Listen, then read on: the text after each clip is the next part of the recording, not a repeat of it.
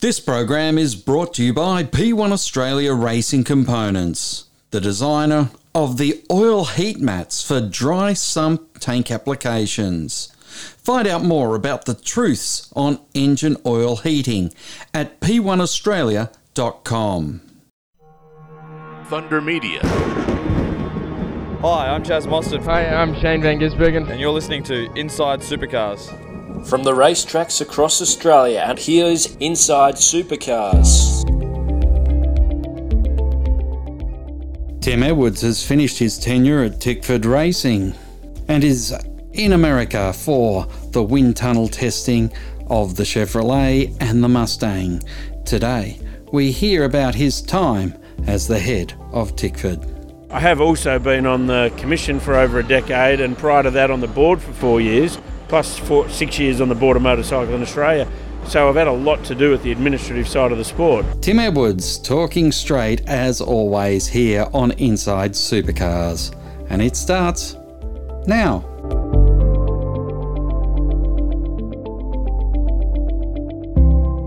Welcome to Inside Supercars. We're actually saying farewell to somebody. We're not saying anything but farewell to him. But Tim Edwards, who's been at Tickford Racing since 27th of March 2005. Wow. Embraced and engraved in your memory. The reason I remember it so accurately is Rod Barrett, who joined the same day as me back there. So originally, when I started as a motorsport director, and he started as a commercial director, and so we shared the steering wheel, and he mentioned it so many times about 27th of March 2005, and so yes, that's why I remember the date. And then after 2 years, he jumped ship and left me on my own. Right. Well, you've been through name changes for the team, the organisation, the structure, an enormous amount in your time. Changed owners. Yeah. It's obviously been an enjoyable ride because you have a long history in motorsport, though.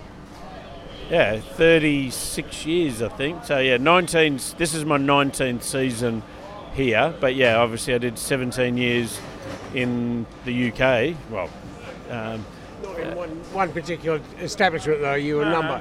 14 years at Jordan, and then 3 years of World Sports Cars before that, and Le Mans 24 Hour. So 88, 89, 90, it was sports cars. And then I started at Jordan at the beginning of 91 when they debuted that beautiful 7-Up Jordan. Yeah, okay. Oh, it was a wonderful looking car. One of the best looking F1 cars of all time.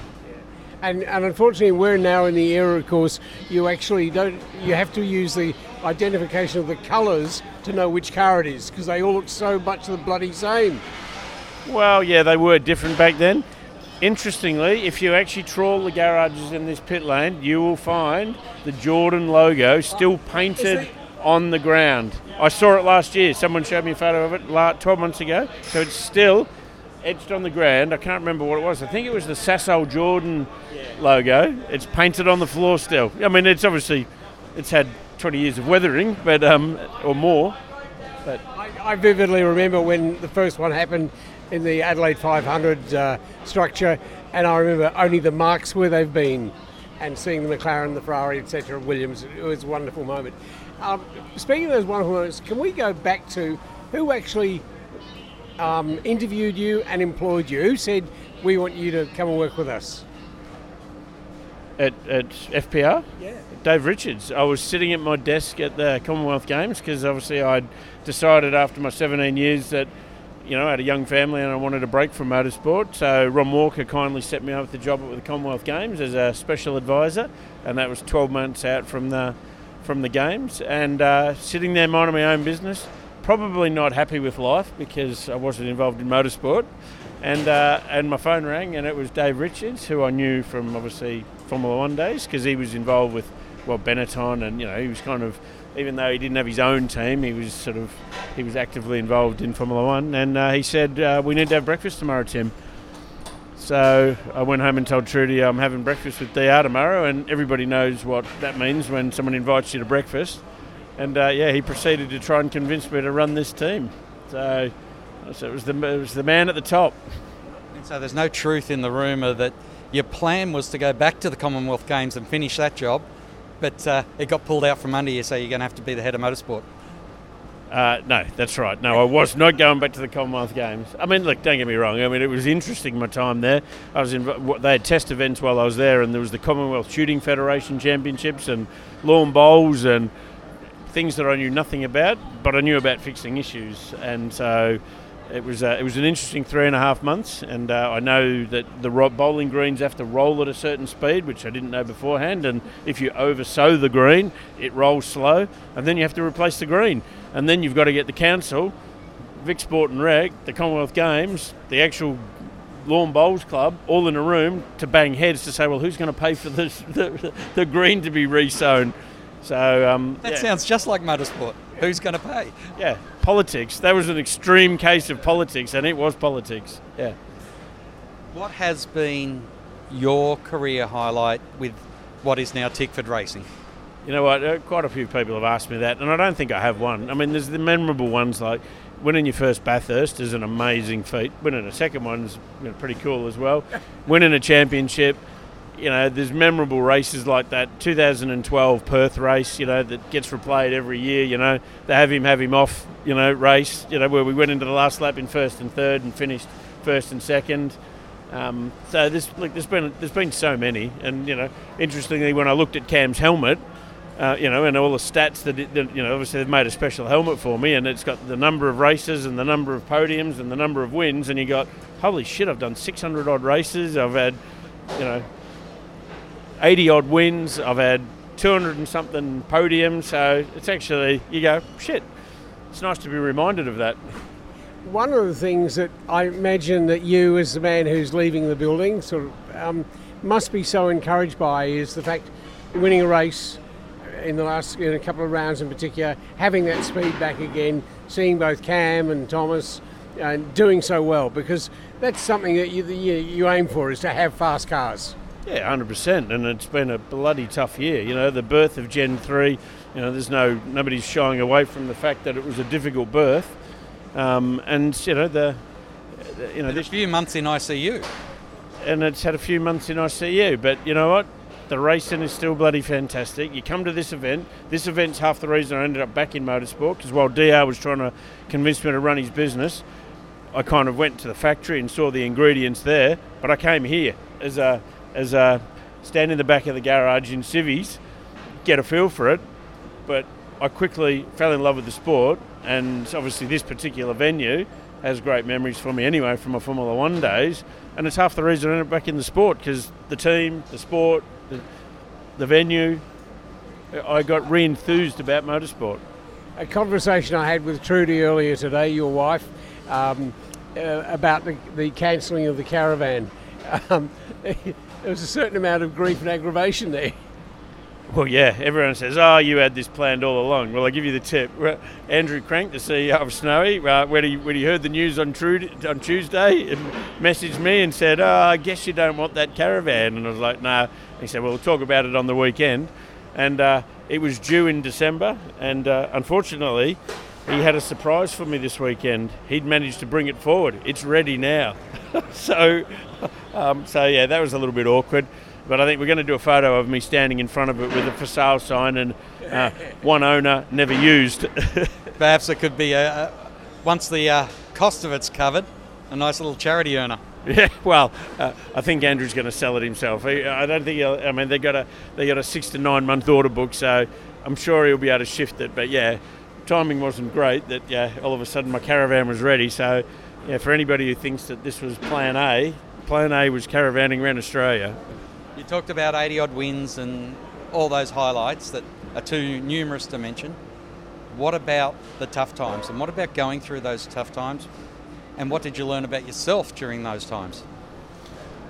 I don't know what I learnt about myself. I mean, I'm pretty old and thick-skinned, and people throw stones at you and put darts in your back. So, I was joking with Shane Howard, saying, "Well, you need to make a special shirt for me next year, a white shirt with a target on the back."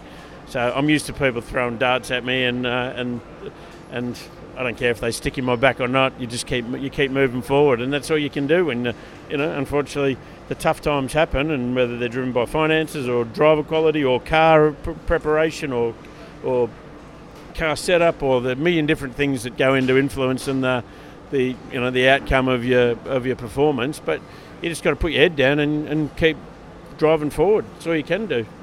Don't put your head in your hands because they won't achieve anything. Just keep looking forward. And have you ever done a sort of a sheriff's job, so to speak, which you're now moving into? No, of course not. I've been 36 years pigeonholed in my garage, so next year will be quite an interesting thing when I can just walk in and out of everyone's garage, sticking my head under their car, staring at their data and standing next to them and they'll be like, I reckon it'll be as awkward for them as it is for me initially because, it's just not something you do when you're on the competitive side of the ledger. However, I have also been on the commission for over a decade, and prior to that on the board for 4 years, plus 6 years on the board of Motorcycling Australia.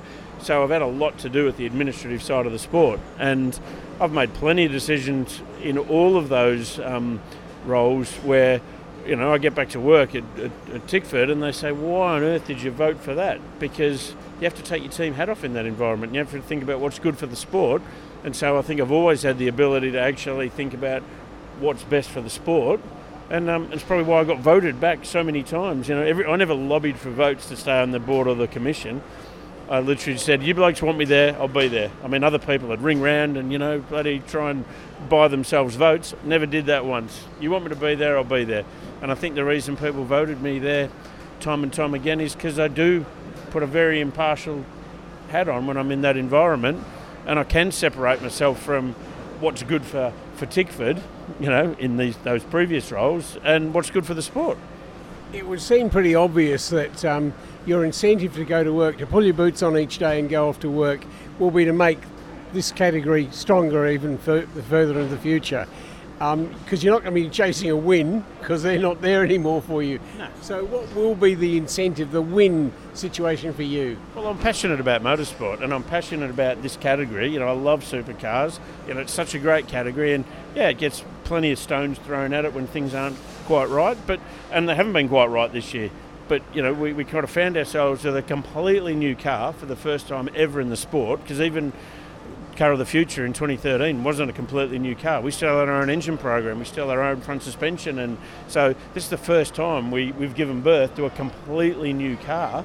And the other thing is, we've also found ourselves in a situation where the parity was a much wider window in the past, because there were so many differences with the cars, because you had 3 different Ford engine manufacturers or 2 or 3 different GM engine manufacturers, because the DJR car had a different front suspension to the 888 car and the Tickford car and the Walkinshaw car. So you had a much wider parity window because there were so many team-specific differences between the cars. So I think it's caught everybody off guard this year, the fact that parity has now, does need to be put more under the microscope. So it's been a tough year, but, I've seen plenty of tough years for different reasons in the past. So, and the good thing is, Adrian and his team have put a lot of plans in place for next year, starting with the wind tunnel test in a couple of weeks' time, and there's all these different engine things that are in the pipe works as well. So there's a lot of plans in place for trying to hone in on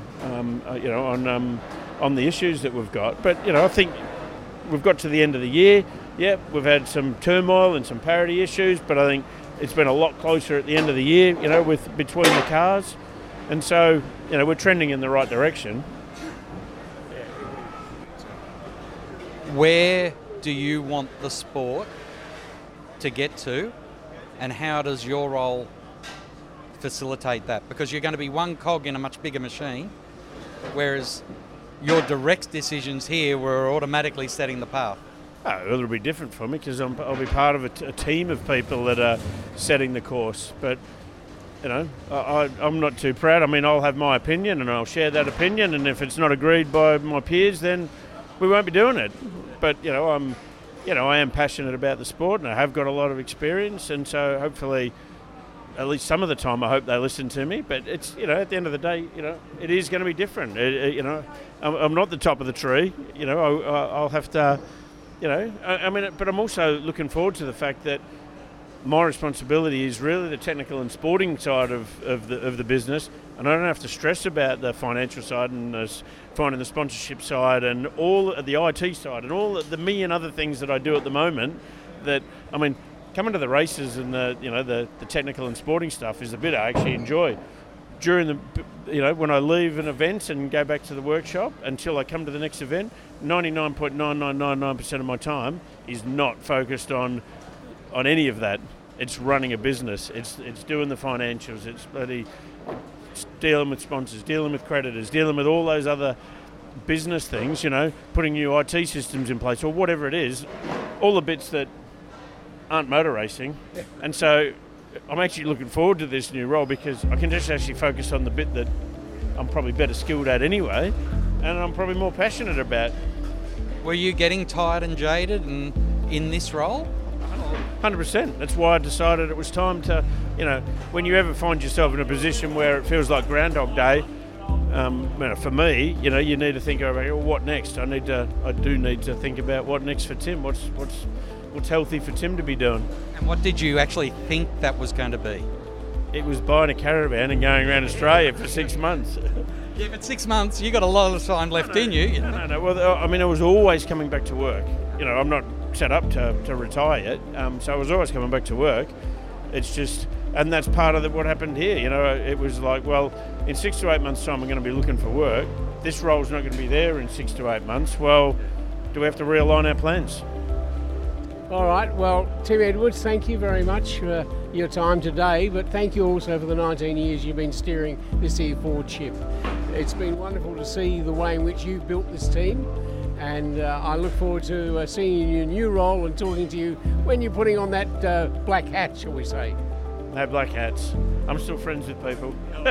Inside Supercars is produced by Thunder Media. Tune in next time for more, or lock in the podcast on your iTunes or mobile device. Search Inside Supercars.